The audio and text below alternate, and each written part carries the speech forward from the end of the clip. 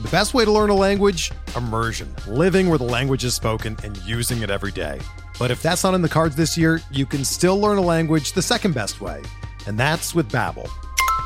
Be a better you in 2024 with Babbel, the science-backed language learning app that actually works. Don't pay hundreds of dollars for private tutors or waste hours on apps that don't really help you speak the language. Babbel's quick 10-minute lessons are handcrafted by over 200 language experts and help you start speaking a new language in as little as 3 weeks. Babbel's designed by real people for real conversations, and their tips and tools are approachable, accessible, rooted in real-life situations, and delivered with conversation-based teaching, so you're ready to practice what you've learned in the real world. Here's a special limited-time deal for our listeners. Right now, get up to 60% off your Babbel subscription at babbel.com/Blue Wire. That's 60% off at babbel.com/Blue Wire, spelled BABBEL.com/Blue Wire. Rules and restrictions apply.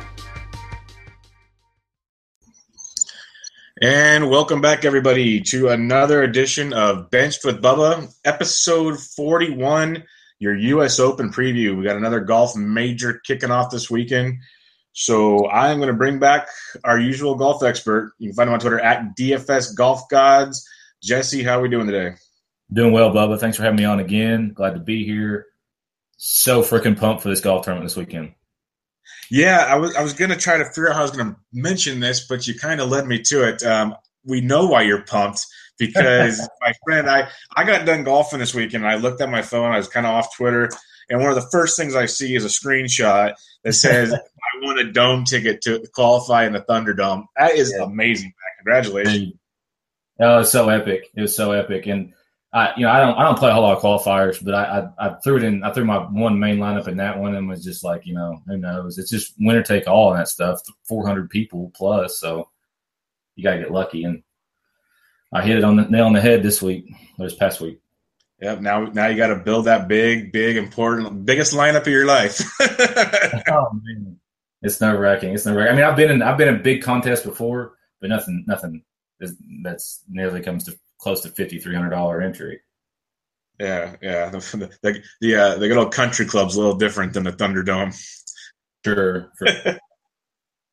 Well, good. Well, as we break down the U.S. Open, we'll get a little idea of where you're at on that one and go from there. But let's recap some recent golf. I know we've talked in the past about how awesome it is with, like, I don't know if parity is the right word, but a lot of the young golfers, and just anything can happen on any weekend right now. There's not that, Dustin's pretty dominant, but there's not really a dominant force out there right now. We saw it recently. Siwoo Kim out of nowhere, huge underdog with the big win. Then Duff Daddy, after screwing us all over in the DFS world the week before, comes back and just lights it up. What are your thoughts on some of these recent winners? Yeah, I mean, you touched on Siwoo there. He before and after pretty much his win at the Players Championship, which is considered the fifth major, one of the biggest golf tournaments of the year, has been awful.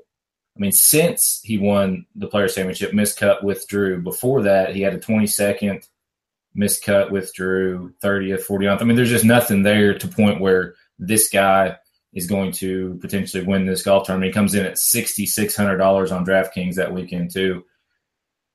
But I watched a lot of that golf tournament, and he had one of the best drivers off the deck in the rough that I've ever seen in my life. So when he hit that shot, I kind of knew it was on, and it was his deal to win. And then, like you said, last week, Duffner, or 2 weeks ago, I guess now, Duffner blitzed the field in the first 2 days. I mean, he was just hitting the ball so pure and finally making all kinds of putts. And then, of course, he has a meltdown on Saturday, only to come back and finish it off on Sunday. I myself was big time on Duffner that week, and I know you and a few others unfortunately weren't. But I had a feeling that people were going to see bias, which I've talked about in the article last week. I'll talk about more about it this week too. But basically where guy misses a cut and then people just totally fall off of it. And I was really surprised on Duffner. He came in at 3% pretty much across the board. But his form previous to that was really, really good. So it was trending in the right direction. He just had one bad weekend, which if you play golf is very much possible at any point, Well, and people forget with Duffner, he basically missed it by one or two strokes when he went double or triple, like right at the end. He basically almost made the cut, and everyone been happy. Yeah, it wasn't like he was that far off. I think he took like a double or triple from the middle of the fairway on 17 or 18 the week before. And it was just one of those epic meltdowns, and so it burnt everybody because he was like 20-30% owned that week before, and so everybody was off of him. Next week, kind of forgot about him. Luckily, I was able not to, and so I had a pretty good week 2 weeks ago as well. But then also, again, of course, this past week. So it's been a pretty good couple of weeks for me, DraftKings wise. And let's keep that heater going this weekend. But yeah, definitely something to think about recency bias. Like another guy that same week or the week after, like Kyle Stanley, and then he comes back and plays well this week. It's so true, and people don't understand that. And I hope they're paying attention to the rest of the article and not just the picks in your pieces. And that's something to keep in mind because golf is such a fickle game, and it's just a couple holes can ruin a whole weekend. And it's different courses, different weekends, but still the best golfers in the world. So right, it's like, come on, people. But yeah, really interesting stuff there, and more to come. And like out of nowhere, Berger this past weekend at St. Jude defend back-to-back St. Jude championships. It's crazy. It's fun. Yeah, no, it was a blast. But this past weekend too, because I don't know if you watched any of it. Berger on the first hole pulls his drive left, jerks another one up into the tall stuff, chips out short, and then chips in for par right off the bat. And so that pretty much won the golf tournament for him right there on the first hole. Little did he know that, of course, but. Game, and a lot of people will give these guys hard times, and it's just because if you play golf, you know how difficult it is. Get out there and play it if you don't. Yeah, no, definitely. It's very mental, and that kind of stuff will help big time when it comes to that mental aspect of the game. Let's start talking U.S. Open, second major of this year. We previewed the Masters, which was amazing, so we're hoping the Open, keeps it going. Some past winners, DJ won it last year, hung on. You had Spieth win it the year before. Had Keimer, Justin Rose, Webb Simpson, of all people. The list goes on and on. They switched the courses up. Can you explain kind of what the USGA is and explain how this is not a PGA event, even though it is a PGA event? Right. Does that make sense? Yeah, it does.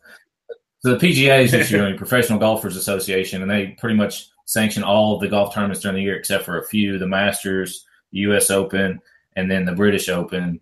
And the British Open is sanctioned by the R&A, and then the U.S. Open is sanctioned by the USGA, which the USGA is the United States Golfers Association, which anybody can belong to who wants to, whether you're a golfer or not. You pay your dues.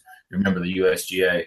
What they do is they go into a golf course we are a year or two in advance, sometimes like in particular with this one, I've heard they've been there for a few years kind of grooming it, and they basically take over the golf course and make it into what they want to make it into.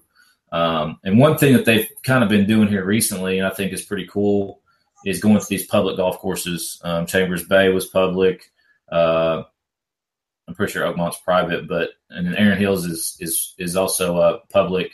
And so it's one of those things where if you're traveling around or you want to go and go play the same type of golf course, you can do that, a few weeks after this one's over with, assuming you can get a tee time, which I'm sure they're booked up forever. But one way or the other, they go in and they just do whatever they possibly want to do to a golf course, whatever trendy thing that they're trying to bring into the golf world is. And they've recently, done some things that are debatable. So we'll see how it turns out this year. Yeah, because we'll get into some little course previewing here, and you've seen Kevin Na's video. If people haven't seen that, that's something worth looking at because that kind of went viral quick when he put that out. I believe Lee Westwood came out with one today. I saw something about that. There's a lot of guys talking about this course setup. Before we get into tons of details, what were your thoughts on the Kevin Na video? Kevin, he's kind of a weird guy, in my opinion. But one way or the other, it's right there off of the quote unquote playing surface or whatever. And I heard a little bit more kind of about why it's so thick in that type of area today. And it's because of the kind of overspray when they're spraying the first cut or primary cut of rough in the fairway. It just kind of blows out into that part of the fescue, which makes it blow up even more and become thicker because it's being fertilized and watered more than the other parts.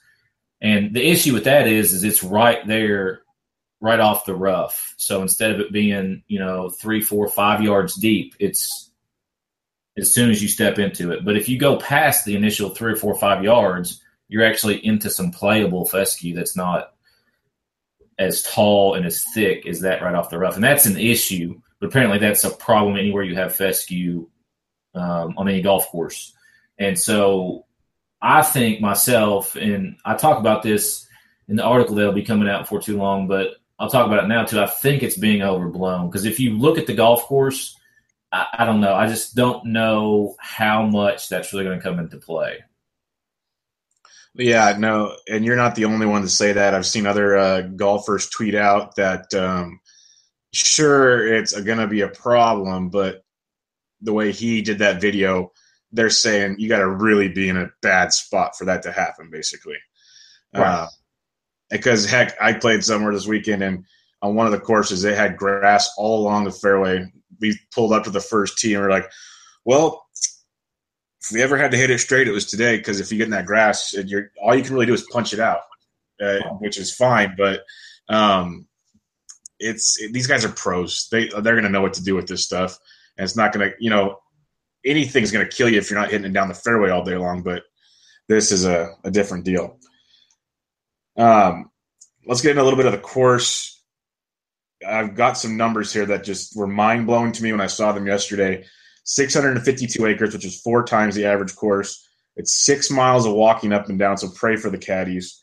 From the tips, it's 8,348, but they're not playing the tips. The course is going to play about 7,693 yards, which is still pretty impressive. The biggest part with this course, because of that fescue and some other things, is the wind has a tendency to go from about 24 to 28 miles an hour when it gets kicking. So yes, that'll be the deciding factor. And as I know you tweet out a lot, you mentioned in your articles, maybe check the weather, check the winds, because tee times could be very big in this respect. What are your takeaways by kind of the layout of this course?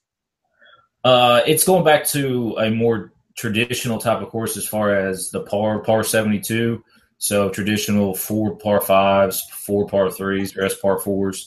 I'm excited about the fact that they're throwing in 2 more par 5s again. I think it only adds to the game if you can watch guys make birdies versus struggling around to make pars on all kinds of par 4s and just continuously play par 4s, every other hole or every hole, it seems like. So I'm really, really excited about that. And the par 5s, they can get up over 600 yards.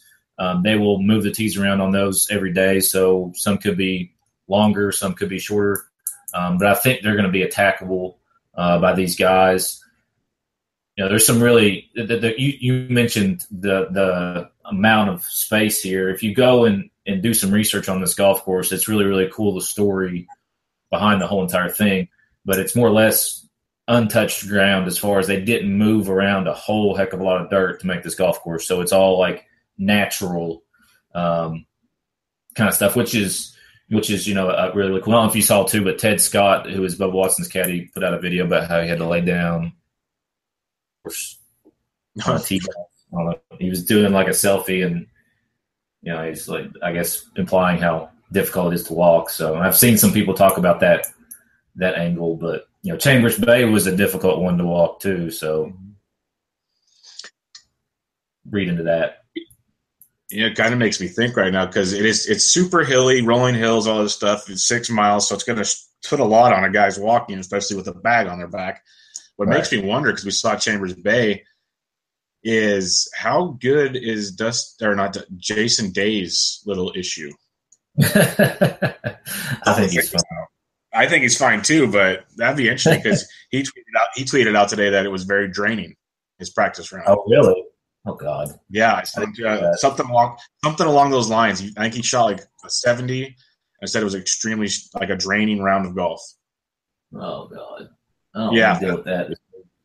That's what I'm saying. So I was like, but yeah, I think it's 4 par 5s. I was reading something earlier that, 5 par 5s.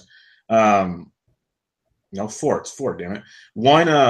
One should be reachable and 2 by everybody, and then you need to be a big boy to get to 3 of them and 2. So there's something to look at there. And then there's 4 par 4s over 500 yards. So if that wins like a in your face or something, getting there in 2 is going to be a lot of work.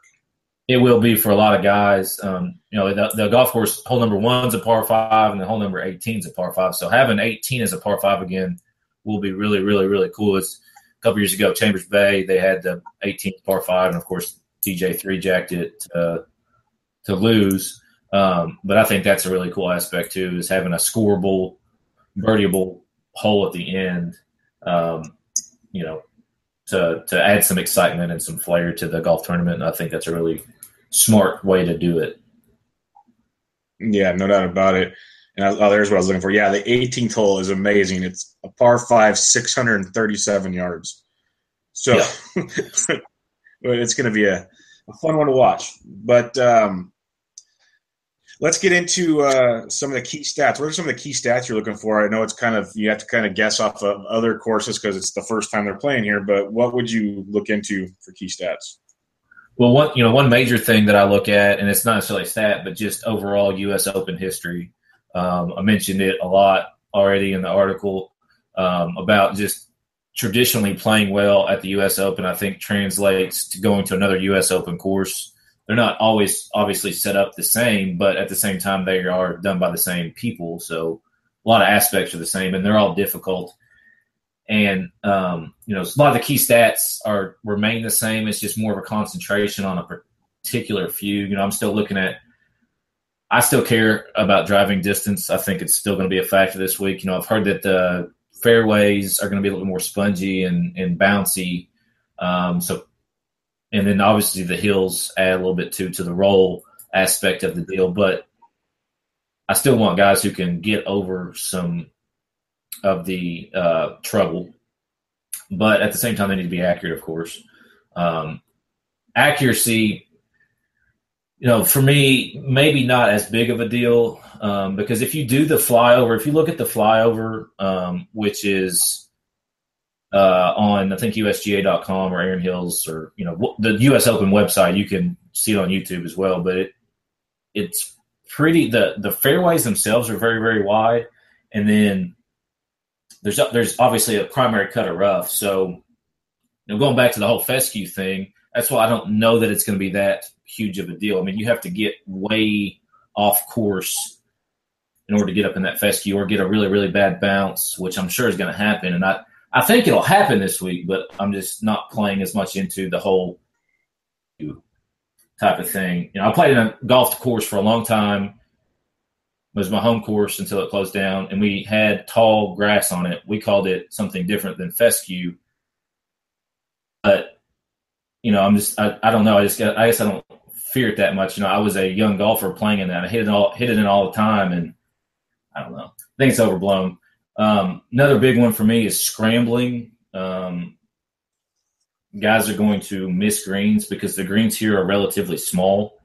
And then they're going to bounce down and away and roll and end up in weird spots where they're chipping out. And then hitting greens in regulation is obviously a very important stat. It always is for me. And then putters, I'm putting a little emphasis on putting. Because I'm not looking for guys to make birdie putts here. I'm looking for guys who can two-putt 50 feet. I think that's going to be really, really important. Yeah, I'm glad you said that last part. The two-putting thing is going to be huge because, like those long par fours, if you get there in two, I think I was reading, to get there in two from between 2 and 220 out, the average distance to the pin is 44 feet in the PGA this year or something. So we're not going to see a lot of birdies. Let's just be realistic about it. No, it's not going to happen. I just want guys who can legitimately lag putt and then make a 3 or 4 footer if they have to finish it off. That's what that's what I'm looking for. No, that's a great point. And the other thing I didn't mention with past winners is if people aren't familiar with the U.S. Open for some reason, you're not looking at, explosive scores. We're not going to get the Tiger Woods big numbers and stuff like that. McIlroy had a big one. But most of the time, heck, we had a couple plus ones. Dustin Johnson was -4 last year, so you're not getting the big boy numbers out here. Right. So right. Pars are very, very good. Yeah, I think a good score, is obviously a par, but I think the final round score is going to be somewhere in the neighborhood of. I think people can get to 5 under with the 4 par 4s or 4 par 5s every day. I think that 5 under is realistic to get to. So it's going to depend a lot on the wind, like you already talked about. A little bit of rain in the forecast potentially, so it might soften some things up. But I've also heard that it's not overly dry out there at this point, so we'll see how they continue to set it up. But if they don't make it too awful hard, I think that, into the single digits under par is very possible this week. Yeah, one last thing before we get into the players. I completely agree with the distance on this. It's not just because it's a longer course, but I might be speaking out of school, but it's kind of a links style, if not a links course. Yep. And that gives you so much roll. If you can get that top spin going on those drives, like it was a couple tournaments ago, you saw DJ hitting it like 4 something or 370 or whatever the hell it was. I'm not saying it's going to go that far here, but if he hits the right one with the spin going the right way, it'll roll for a while. So like that's going to be so huge compared to as much as you like a guy like Jordan Spieth. Well, Spieth doesn't hit it long. So given he'll have some better, with the rolling is going to help, but still there's going to be a gap there. Yeah. And I think that's very, very, very, very big. You're talking, a difference of a guy maybe hitting 220 into a green versus, maybe in the 190-ish range. And I want the guys hitting 190 instead of the guys hitting 220. Yeah, exactly. So I like it. And it's a quote I'll never forget. It was in a Golf Digest almost probably a year ago now. It's the one piece where they ask 5 questions to every golfer, or a golfer takes you through a hole and what clubs he's going to use. And it was Dustin Johnson. And someone said, well, why would you hit driver here if a 3 would replace you here, blah, blah, blah, blah, blah. And he goes, I hit driver every time I can hit driver. I don't care if I miss it 30 yards to the left or the right. I'm still going to be 30 to 40 yards farther down the fairway than you guys are. So approach is easier. Right. And these greens are – the landing areas here are so big as far as the fairway cut that missing it, not missing it – you obviously can't miss it terribly bad, but missing it a little bit is going to be okay. And Dustin's playing that big smooth draw now, so – he's got that in his bag. I think that'll be beneficial this week. Cool. Well, we won't bore people with this even more, even though it's not boring to me. But we know what people came here for. They want their DFS info. That doesn't mean don't read the article. The article's really good. It's getting posted right after we finish this. So don't not read the article. But let's get into it. We have DraftKings and FanDuel. Since it's just one-on-one, I was going to ask you anyways.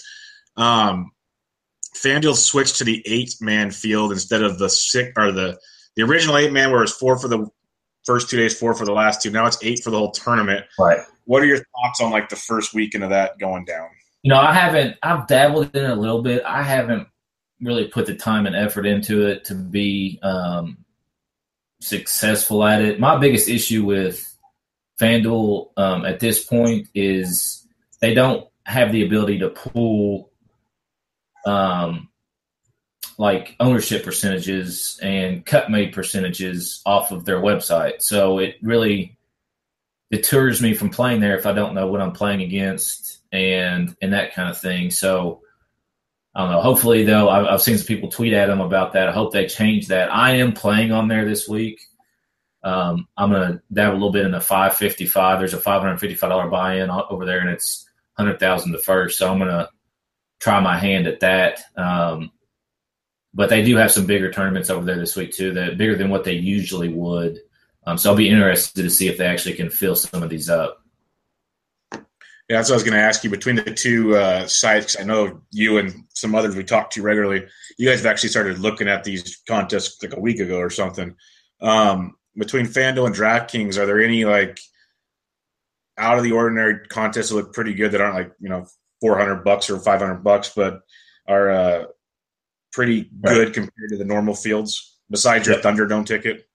Yeah, they. I was wanting to mention the 3 entry maxes. They've bumped those up way up, really, from what they usually have. There's a $20 3 entry max, which is about probably 2 times bigger than what it usually is, and then the $5 3 entry max is $23,000, which is a pretty big tournament for 3 entry max. So if you're into trying to get away from the multi-entry or whatever. And then, of course, the Albatross, the $12 Albatross is up to 9,600 people. That's a pretty big prize pool as well. DraftKings really did a good job with their lineup selection or their lineup of contests this week, and they've put their neck out there. So I don't think I'll have any problem filling them. But there's some really, really good contests if you're trying to stay away from the millie or you're just trying to throw in maybe 1 or 2 lineups and not fight against the guys who are putting in 150 or 300 lineups. So those single entries and the 3 entry maxes, I think, are really good. Cool. All right, let's get into some players. We'll start in the 10,000 and above range. We got DJ, Spieth, McIlroy, Day, Fowler, Ram, and Sergio. Which ones really catch your eye, and they're kind of the guys you're focusing around? Well, so my biggest thing week in and week out is trying to predict and see ownership. And I talk about it all the time, and I talk about it this week in the article too. And so trying to figure out who the lowest owned guys of those, because like they're all so good and so could win week in and week out. If I'm on I'm trying to find the guy who's the lowest owned. I don't know who that's going to be, but the guys that I like in particular above 10,000 in order would be Sergio, DJ, Day, and potentially Fowler. Now, Fowler completely depends on how much he's touted this week. If he's highly touted, I'm not going to be on the Fowler train. But if he's not, then I think he's a good sneaky play, kind of like the Duffner or the Rafa Cabrera-Bello plays of the last couple of weeks would be. And so those would be kind of my 4. Now, you can make a case for Jordan Spieth, and I probably wouldn't argue against you. You can make a case for Rory. My issue with Rory right now is the back. We already talked about walking 6 miles up and down hills. He's still got the back issue. Whether or not how well off he is at this point is unknown to me. So he kind of scares me a little bit. And then Jon Rahm, I don't know. He hits the ball long, far, straight. A case and a half. I don't know if you've been watching him, but he has just almost lost it on the golf course a few times. Yeah, the Rahm thing. Yeah, sorry, the Rahm thing's 100% accurate because when it goes bad in a hurry, and his mannerisms out there. He starts just yelling. He's all over the place. This course would eat him alive. Yeah. I mean, it will if you get too up in your head. One thing doesn't go your way, whatever, before you know it, you've made a quad and you're out of the golf tournament. And I mean, I think he's going to be a really, really, really good golfer. It's just he's really young, and it's just one of those things where at this point, I don't know. Maybe it's wrong, but I don't know that I'll have any Jon Rahm this week at all whatsoever. I might throw one lineup in just to kind of hedge a little bit, but I think he's also going to be popular. That's another reason why I don't really necessarily want to be on him, because I do think he's going to be up there in ownership, probably the 20-30% range. Yeah, everybody still loves him. His future is going to be freaking amazing once he gets his stuff together, kind of like it took DJ a while. It's just once they figure it out, it's going to be scary. But the Ricky Fowler deal, I like that you mentioned. I was going to ask you about him. It's kind of weird for me because, yes, I think he's a really good golfer, but if you look at his price tag compared to maybe some we're going to talk about, say, in the nines, to me, he's overpriced compared to some of those guys. Now, I could be totally misreading this, and I've seen like half my Twitter feed loves him, half are saying fade him. So I have no idea what the heck's going on with him right now. Well, he misses the cut last week at the St. Jude. That doesn't bother me at all. I mean, who knows what he was thinking or going through. I don't even know why he was there, to be honest with you. I really was no mind. He agreed to go down there. Might have been some kind of sponsorship deal, but second at the Memorial. He played really, really well at the Memorial. The big thing about Ricky is he can putt lights out. And he's also one of the longest, straightest hitters on tour as well. But, if he's up there in ownership, I don't really want much of him either. It just depends. I mean, it really is going to come down to watching how much he's touted out there and then making the decision probably, Wednesday evening. I'll probably have a little piece one way or the other, but whether or not I go full bore or back off will come down to that. But he's got the game, and it's, he's due. There's also the due factor too. Yep. It's definitely something that does exist. Let's get into the next range of golfers, the 8K to 9,900. You got Rose, Matsuyama, Henrik Stenson, Koepka, Adam Scott, Brendan Grace, Phil Mickelson, Casey, Justin Thomas, Bubba, Duffner, and Berger. I did read somewhere that it's been years, if ever. I don't think it's ever happened where the previous week's winner won the U.S. Open. So if you were thinking about doing Berger for some reason, there's that on your side. But what are you leaning towards in this department? I like myself. I'm really, really high on Henrik. I thought he was going to be sneakier until I heard a few people saying his name, and it's kind of ruined my sneaky factor. But he has the game that kind of fits into the tee to green as far as can hit 3-wood off the tee, can hit it straight and long, very accurate, very good long iron player, and is just kind of the ideal type of golfer. My thinking was he was over here for March and April, played in the Arnold Palmer, Houston Open, the Masters, miscut. So a lot of the people in the United States didn't really pay much attention after the miscut 3 straight weeks. He makes the cut at the Players Championship, 16th, third at the BMW Championship, which is a really big European golf tournament, and then 26th at another Nordea Masters, another European golf tournament. So he's been trending back in the right direction after 3 straight weeks of just trash golf when he was over here playing initially. So I was thinking a lot of people would be off him, but now I've heard his name quite a bit, so I'm not real sure how that'll be. But I like the price myself. One thing that I have learned over the last few weeks is that more balanced lineups are actually doing better than the stars and scrubs types of lineups. Because what DraftKings is trying to do to us is make a lineup where we feel comfortable with Dustin Johnson in it. Previously, you had to dig deep to even fit a Dustin Johnson type of golfer in your lineup and not really feel comfortable with it. Well, now with the pricing, I can put Dustin Johnson in there with almost probably 5 other top 50 golfers in the world, which is just insane. So that's what they're trying to do. So that's how everybody's thinking. Everybody's going that way. So when that happens, you got to figure out something else, and then going more balanced. It worked last week. It worked the week before. So I'm thinking balance this week, starting with either Sergio or Henrik. I'm a big Sergio fan, so I didn't talk about him, but I do like Sergio as well. He's right at 10,000. So, and then kind of getting on down, Adam Scott.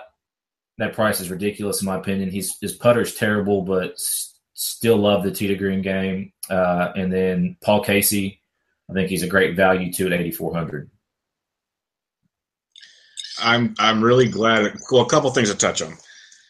Henrik Stenson, I would have expected to be low too, and just for the fact he has burned so many of us this year. He did so many. How many tournaments, Jesse, have we been like, oh, this is Henrik's time, and then he literally goes and shits the bed. It's like he looks like me out there golfing, but I'm not a pro.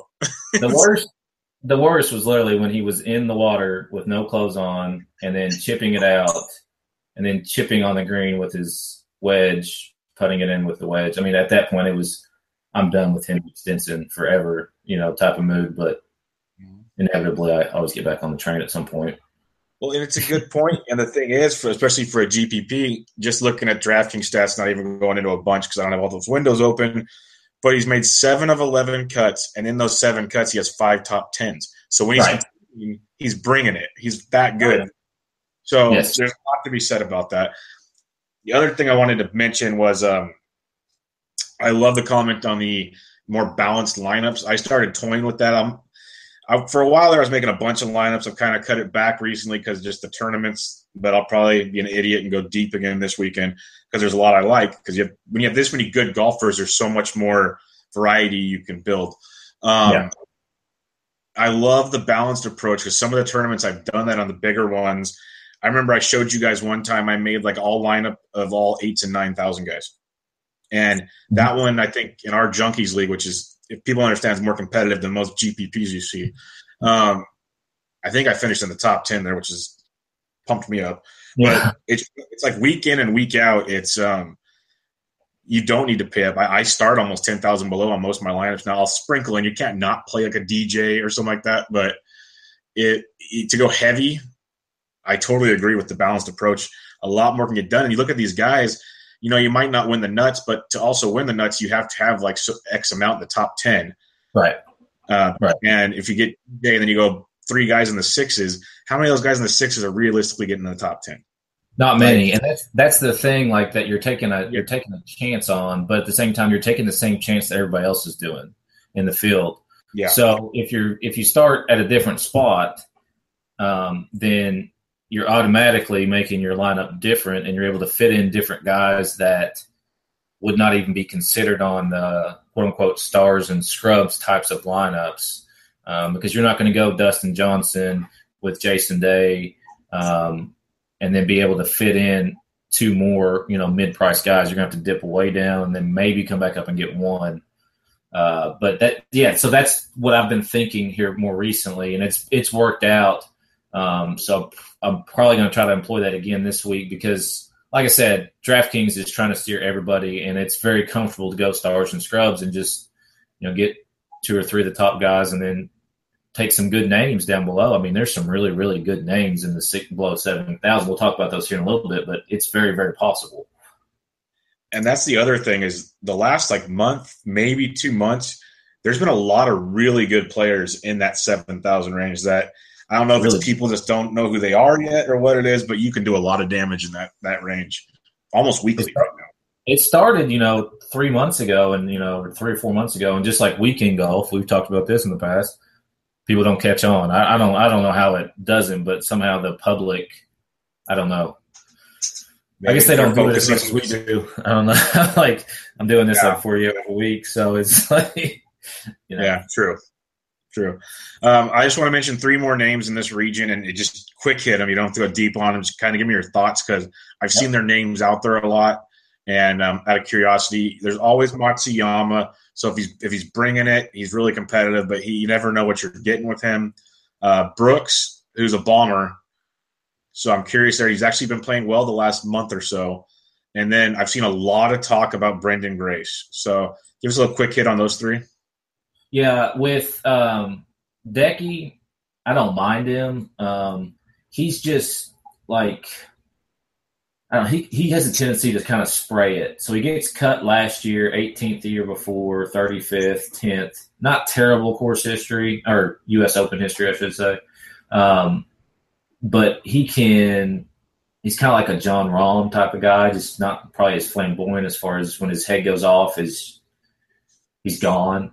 So for the price, for me, I'd rather, grab Henrik, save a little bit of money. Brooks, I think he's overpriced in this field. I'm not a fan this week. Been on him the last few weeks. I'll probably have none this week. He does have decent U.S. Open history, though.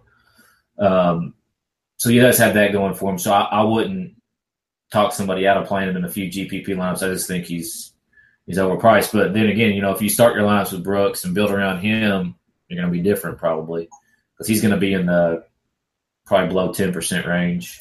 And who was the last one? Did you say Brandon Grace? Yeah, Grace. Yeah. I like Grace, and he's kind of a little bit overpriced, but at the same time, 5th and 4th the last 2 years. Hard to argue with that at the U.S. Open. So he made the picks, too, on the old article there. So I'll have a little bit of him as well this week. Perfect. Let's move it into the 7K range. I'm not going to list them all off. There's quite a few of them. Yeah. So why don't you highlight some of the ones you're really looking at? Sure. First and foremost, I think Matt Kuchar is way underpriced. He's not necessarily what you think of as a bomber. He's averaging around 290 off the tee. Not terrible, about mid-pack for the PGA Tour. But he's that kind of guy who hits a lot of greens. He can scramble. He doesn't three-putt a lot and is just kind of your level-headed type of, like if you're playing golf with your dad as you're throwing clubs, he's just standing over there saying, "I'll shoot," that kind of thing. So he just kind of – it sticks out to me. He's also pretty high up on my model this week, so I like Cooch. And then I think a sneaky type of play in this area is going to be Brandt Snedeker. And it's going to depend on how, like I said, how highly touted. It's all these guys are. It depends on how highly touted they are. But one way or the other, Brandt has kind of been battling a wrist injury, but he putts lights out. So I'm going to have some Brandt Snedeker and hope that he gets overlooked quite a bit. He's not been playing the greatest golf. He's GPP only for me, but I will, dabble with some Brandt this week. And then other golfers, I like Louis. I like Louis Oosthuizen a lot. Got really, really good U.S. Open course or U.S. Open history. Been playing very, very solid golf. Really good price at $7,400. And then dipping down a little bit. That's for me. There's a few more plays in particular right around the 7,000 range. I do think Alex Noren's going to be pretty popular at 7,500. I've already seen his name floated a few times. And then another good play, I think, two good plays right at 7,000. Martin Keimer, past champion, $7,000. What? Give me that all day. And then Francisco Molinari playing really solid golf right now, $7,000. He's just a tee to green giant. He's a small guy. He can't putt. So that's his only issue. But he's getting that price is just ridiculous to me at $7,000. Yeah, that's crazy with Molinari. If he brings his flat stick, that guy is definitely a contender this weekend. But that's a big if. That's a big. Oh, dude, it's tilting to watch him putt. It's because he'll throw it in there at 5 foot and then miss it by 2 feet, and it's just like, what? How is this even possible? You're a professional golfer, but that's his drawback. So that's kind of what scares me a little bit on him. But like I said before, and we're not talking about making all these putts. If you can throw it in there tight and then 2-putt, make a par, I'm still going to be ecstatic about it this week. It's the only week of the year that this happens. So yeah, and Molinari's good for that. Yeah, solid, just boring par golfer kind of guy. Okay, I got a couple questions on guys here. For one, it's a big foreigner department, the 7K range, and I've seen a ton of names. One that he's burned me lately, and I haven't used him in a while since. But I've seen a lot of questions on Tommy Fleetwood. What's your thoughts on Tommy? Tommy, he tore me up at the Masters. I don't know. That's what it was. Yeah, because I watched him hit some great shots when I was at the Masters, and then I went all in, and he just ripped me a new one. But I don't know. I'm not. I'll have none this week. No. What about the big man? He finally won on the Euro Tour. Thomas Pieters. He's had some really good weekends over here, and he's a big boy hitter. Do you think he's worth a dart? I think so, other than the fact that he's probably going to be 20-25% owned. But I think what's going to happen with a lot of people is they're going to go DJ then Peters. Yeah. Particularly Millie and smaller buy-ins. He's a well-known name as far as well-known goes in the golf world for a Euro. Probably the most well-known guy of them all because he's been there. My issue is really with him is, kind of erratic off the tee. And that scares me a little bit. I think there's potential for him to get in trouble. He busts it, but sometimes we don't know where it's going. So I'm more of a fade for ownership on him, though. Okay, a couple more. What about Kisner and Big Pat Reed? Anything on those two? Yeah, I've seen Kisner's name floated quite a bit. I don't mind Kisner. I've never really been a whole big Kisner fan, but it's hard to argue with his form. You know, 6th at the Memorial, 1st Dean DeLuca, 56th at the Players. Not real sure how he's been at the U.S. Open. Let's see here. He is 49th, 12th cut. It's not great U.S. Open history, but he's been playing better golf here recently, so I could see him see somebody making a case for him at 7,500. I think that's a pretty good price. He said who else? The last two. Pat Reed. Pat, yeah, no. Yeah, okay. That's kind of how I felt. I just wanted to make sure I wasn't missing something. He's just so tilting. His putter might be worse than Molinari's. The last two, one name I've seen a ton, Shane Lowry at 7,300. Yeah. I was watching a certain show today, and I didn't realize how much he was liked. I don't know. He has never been like somebody that I've really paid a whole heck of a lot of attention to. The good thing is he does have really good U.S. Open history, I do believe. And I think that's why a lot of people like him. 2nd and 9th the last 2 years. But if I'm in that range, you know, because I think he's going to be more popular, so I'd rather take a shot on like maybe a Bud Cauley or Adam Hadwin or Woodland, who all hit it just as far and are going to be less owned. So he's kind of in the fade for me at this point, just due to ownership. All right. Yeah, I could probably ask you a million more, but I'll keep it to this one because it was actually a question from a listener. Thoughts on ownership and just overall on Schwartzel this weekend? Yeah, I think Schwartzel, I have not seen his name at all. I think he will go probably, if you said that 10% owned, I would say under. I think more people will kind of go toward Cabrera Bello. He's usually more popular. I don't know exactly where to peg Charles. I'm not on him. My issue with him is he's going to be more popular because of his name being top of the leaderboard last week. Same thing with Rafa. They're going to be more popular. They don't hit the ball particularly straight, and Rafa cannot chip. So, and then of course Charles got the wrist injury. You know, if he hits it in the fescue and then that flares up. So I would just rather not. I mean, for me. All right. And we don't even have to talk on these. I'm just going to mention to the listeners, I am a big Hadwin guy, and Jesse knows this. Like, he's my boy. But he's a cut machine, if anything, for you, for at least a cash game.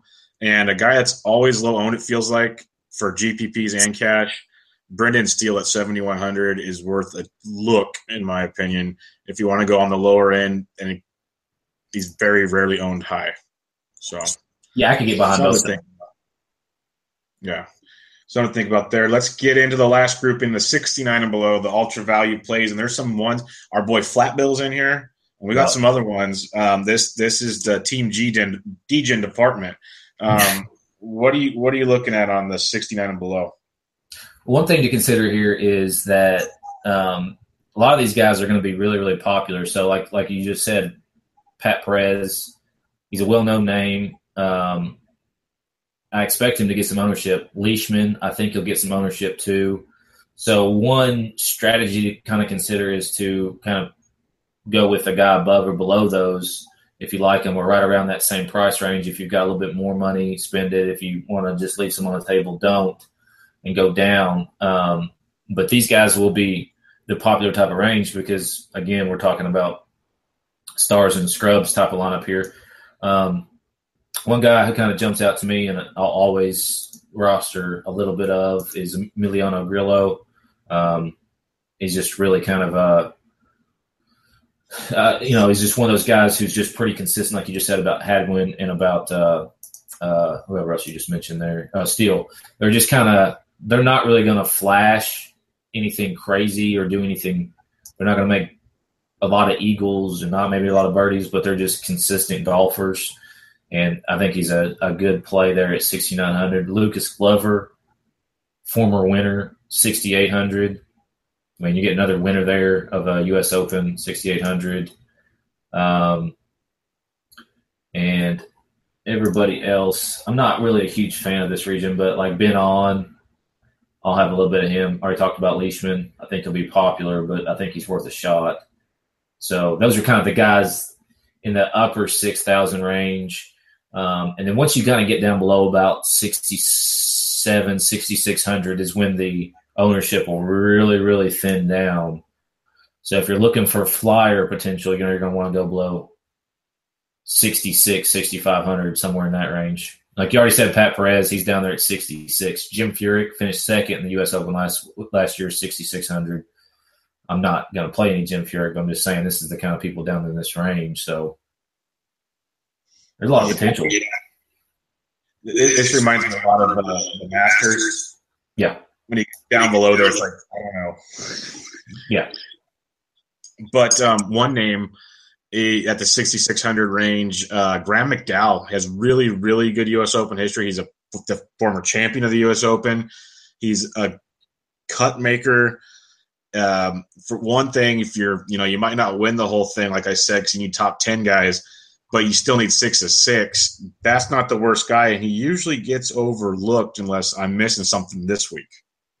No, I could get behind that. He has been a cut maker pretty much since he was chalky at the Puerto Rico Open. Ever since then, he's just pretty much steady golf, making cuts.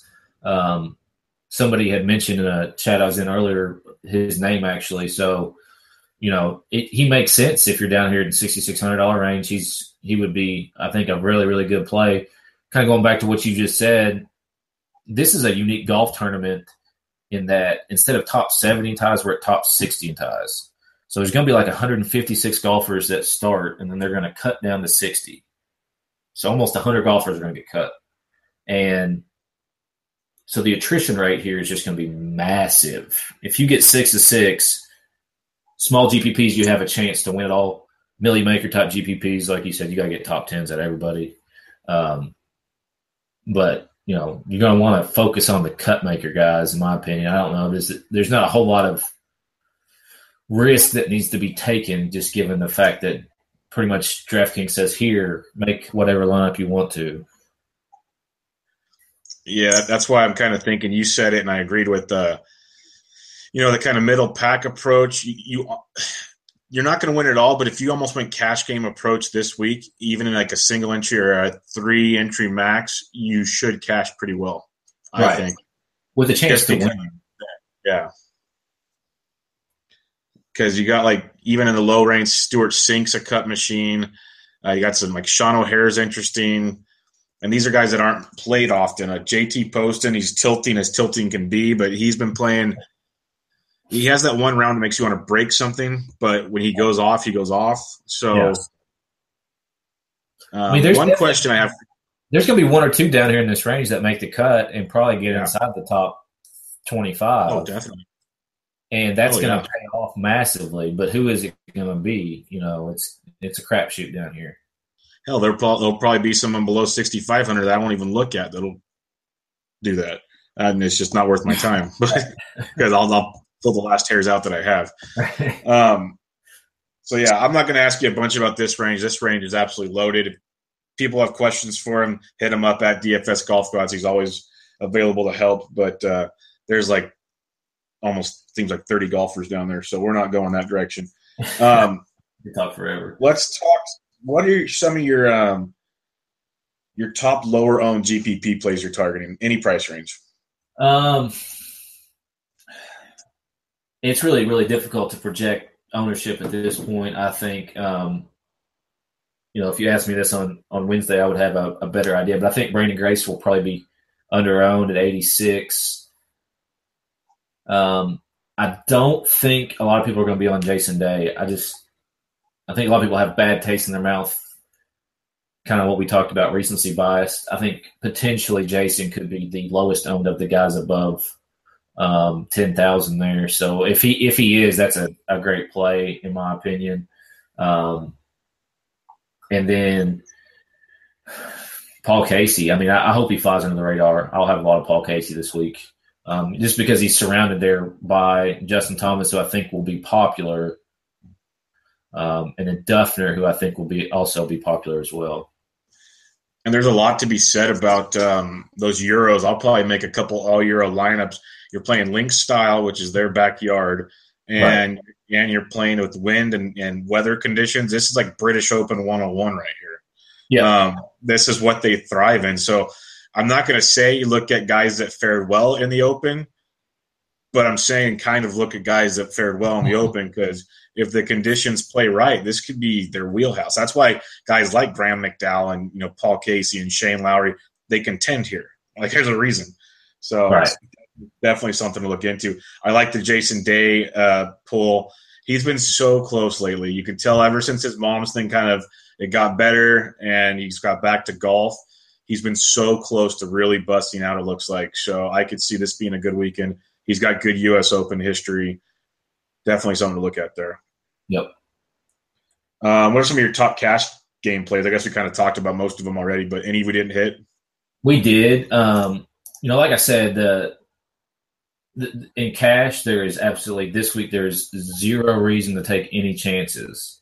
So if I have any doubt in my mind that this guy, if it's more than 50-50 that if it's more than 75-25 that he's going to miss the cut, I'm not going to play him in cash. I'm not a huge fan of cash this week, other than, but just because the cut is the cut initially is going to be so large. Other than there's going to be a lot of new money flowing into DraftKings, DFS, PGA DFS. So there's going to be some quote unquote fish or new people to kind of take advantage of in that aspect. But at the same time, I've backed way off on cash here recently, so I've not been playing a whole lot of it just because I've been focusing more on GPP. But, if I'm playing cash, I'm probably starting with Sergio, and then I'm getting either Adam Scott or Paul Casey right off the bat, and then going from there. Okay. And you can even go Scott Casey and be fine. Yeah, it's not bad at all, actually. It's a good starting point. Last but not least, a couple of the must-own guys, like kind of building blocks that you're looking at. Yeah, I mean, like I said earlier, Stinson's probably my number one. It's just because, like I said, it's just simple lineup construction. It makes you different straight off the bat. But even starting with Scott or starting with Paul Casey and GPPs is still going to make you different. And then just forcing yourself not to go above them. It's hard because you'll dip down. You're like, oh, I like this guy. Oh, now I've got 10,000 left. So, I mean, go up and get Sergio. It's fine. But, it's just one of those things where you have to kind of stay disciplined as far as down too much and just trying to get too cute. I put it in the article this week, keep it simple. And it's one of the things that has helped me more than anything else in life, but also in gambling. No, it's so true. It's like, it sounds silly. You chuckle, I chuckle, but it's so true. When you start overthinking things, that's why it's like, it's funny. Some days, even for baseball, golf really well. I know baseball really well. So there's certain days I'll be so busy and I never really got to research a ton. And I build a couple of lineups just to have action. And those are like my better days. It's just, you don't overthink it. You know what you know and you go. It's funny. No, there's something to it. If I set a lineup and I just leave it and I don't mess with it, I'm all the time better off than going back and changing this, that, or the other, just because I saw somebody say this, that, or the other. And it's just trust your gut and just keep it simple and just let stuff go. One thing I started doing recently is if I started having those feelings, I just make a new lineup and I leave that one alone. Yeah, that's a good way to do it. I mean, just do hedge. That's fine, but just don't mess with something that you liked initially just because you feel like you have to change it. It's just not a good strategy. It's really, really bad. Because one thing I will recommend, like for people playing any DFS sport, but especially golf, it's really good, is Twitter is great for it. There's so much information out there. But that's the bad part. There's so much information. So you got to pay like filter. I agree. Okay, let's your judgment. Yeah, let's get into some betting. What are some of your your picks to win this week? So I just got Bovada pulled up here and just looking at some of the odds they have. I could get behind single winners or whatever. Henrik at 28-1. I don't think that's bad. Adam Scott 30-1. Keimer 66-1. And even maybe potentially a little sneaky type of flyer of like Tyrell Hatton up to 100-1. He's not being talked a lot about, and I didn't mention him earlier, but he's the kind of guy that at 100-1 gives you pretty good value there. Okay, I like it. Any other bets you're looking at, or are you just kind of still looking into things? I don't. This was supposed to be the Kevin portion of it. Unfortunately, he wasn't able to hop on with us. But there's a lot of good guys who I follow and who follow me on Twitter, and we have interactions, and they are way more on the up and up on that kind of thing. I love watching people bet the first round leaders, though. I think that's really fun to do, but I've just never gotten into it. I don't know. Well, see, I love following those guys with the first round leaders before FanDuel changed their format because they're usually value guys.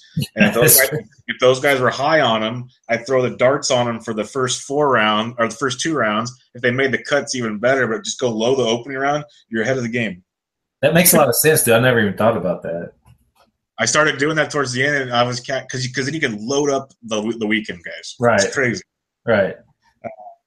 But yeah, tons of guys to follow, like NYC Punter and all those guys. There's a bunch of them. Let's get some predictions before we wrap it up. You've named a few, and we'll kind of recap. I know we're repeating it, but maybe people will catch on by the end that who you really like. What are some of the surprise guys? Who do you think no one's gonna no one's gonna see coming? There's a couple guys we actually didn't talk about either one of these, and they're really, really their price is really low on DraftKings. Aaron Rai, R-A-I.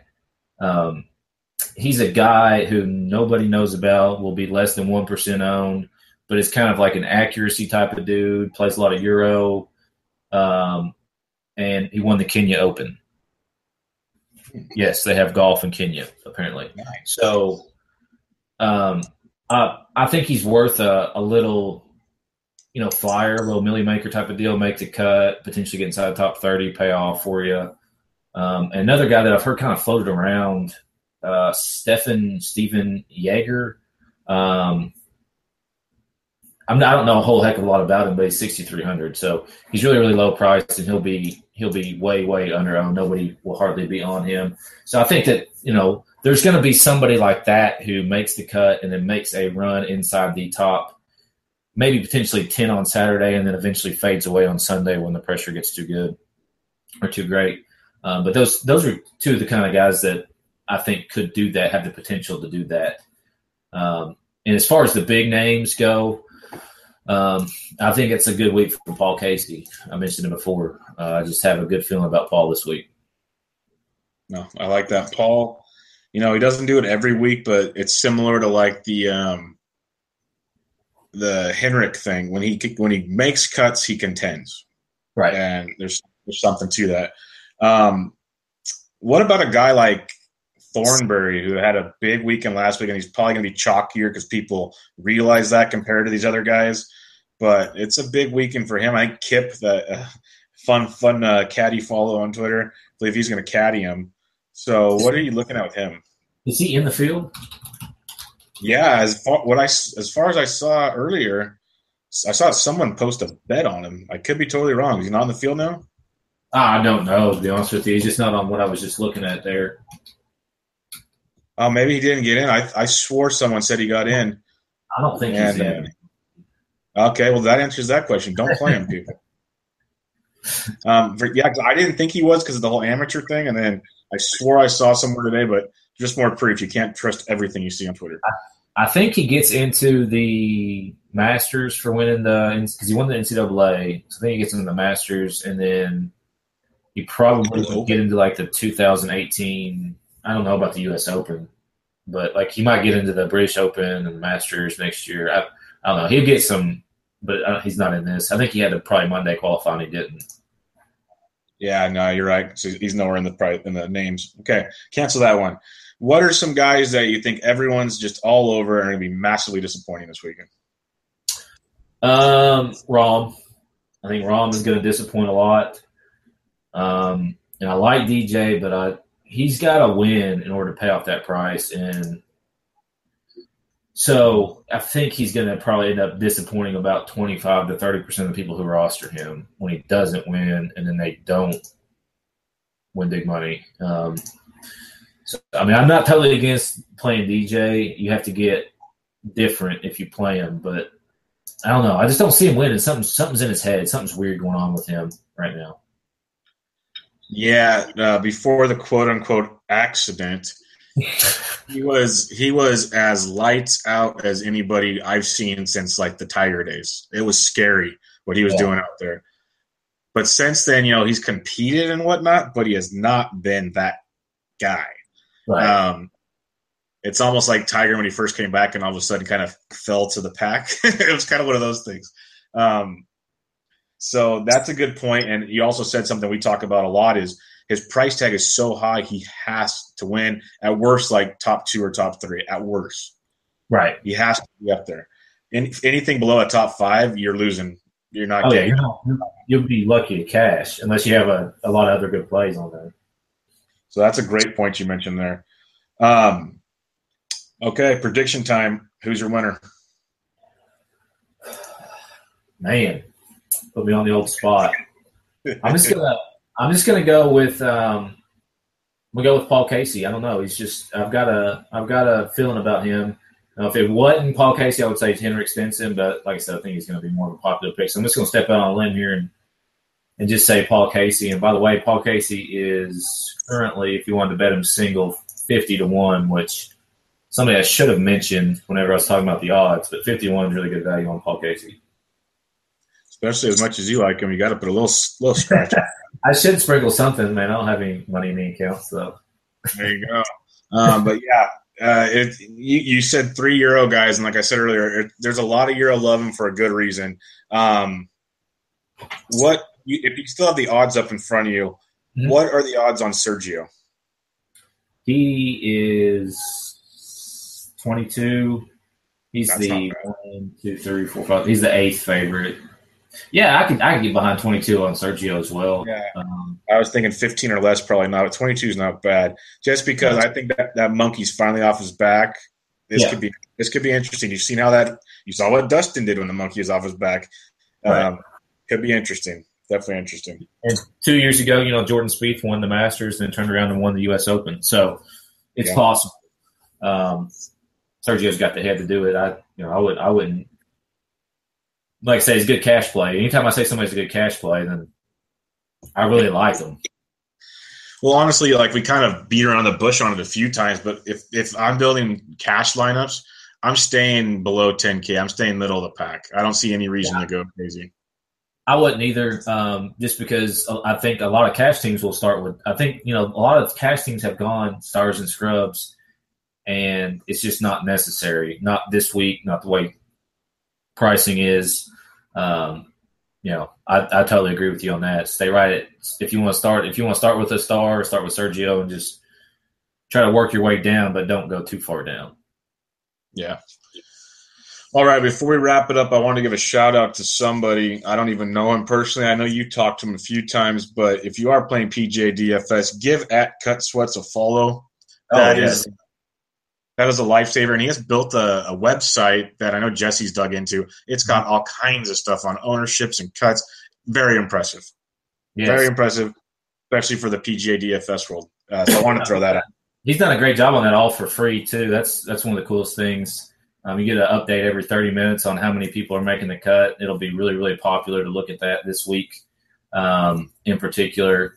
And then, if you don't care to, another bunch who I talk about a lot in the article is Fanshare Sports. If you don't check their webpage, you should start because it's really, really easy to see who the chalk is going to be.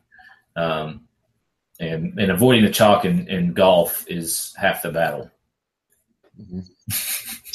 No, so very, very, very good points there. Anything else you want to mention before we wrap it up? That's it. Well, who you got? Who you like to win it? I never did that, and you never did say.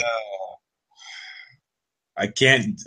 If I have to go up top, I'd say Sergio, but that's kind of chalky. That's not as fun. feeling about him. If I got to go farther down, man, you got me talking into Casey all of a sudden. I can't believe that. I was looking at a couple of the foreigners, like I like Peters, but that sounds chalky. I don't know. I haven't narrowed it down yet. It's kind of a tough one. I'm pretty much staying away from the USA, as bad as that sounds. It's just a weird feeling this week. But I got nothing. I'll go Sergio. Just to make a pick, I'll go Sergio. I don't think it'll be as chalky as you think. At least I hope not. But yeah, we'll see. So I think he's gonna be pretty solid.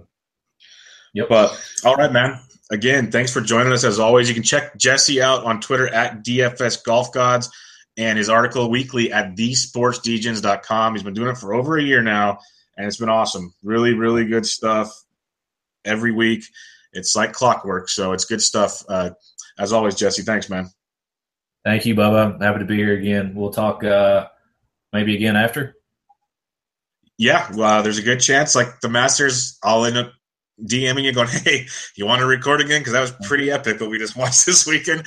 But if for some random reason we don't, I'm always down to talk golf. So for now, we'll pretty much count on it. But if not, for some reason, if something comes up, we got one of my favorite majors next, the Open, which I just love the Open. It's awesome. So enjoy this tournament. It's kind of going to be a little preview maybe of what you get for the Open, but maybe a little harder. So so check that out. But as always, guys, thanks for listening. This was Bench with Bubba, episode 41, your U.S. Open preview. Good luck this week, and hopefully get some good golf.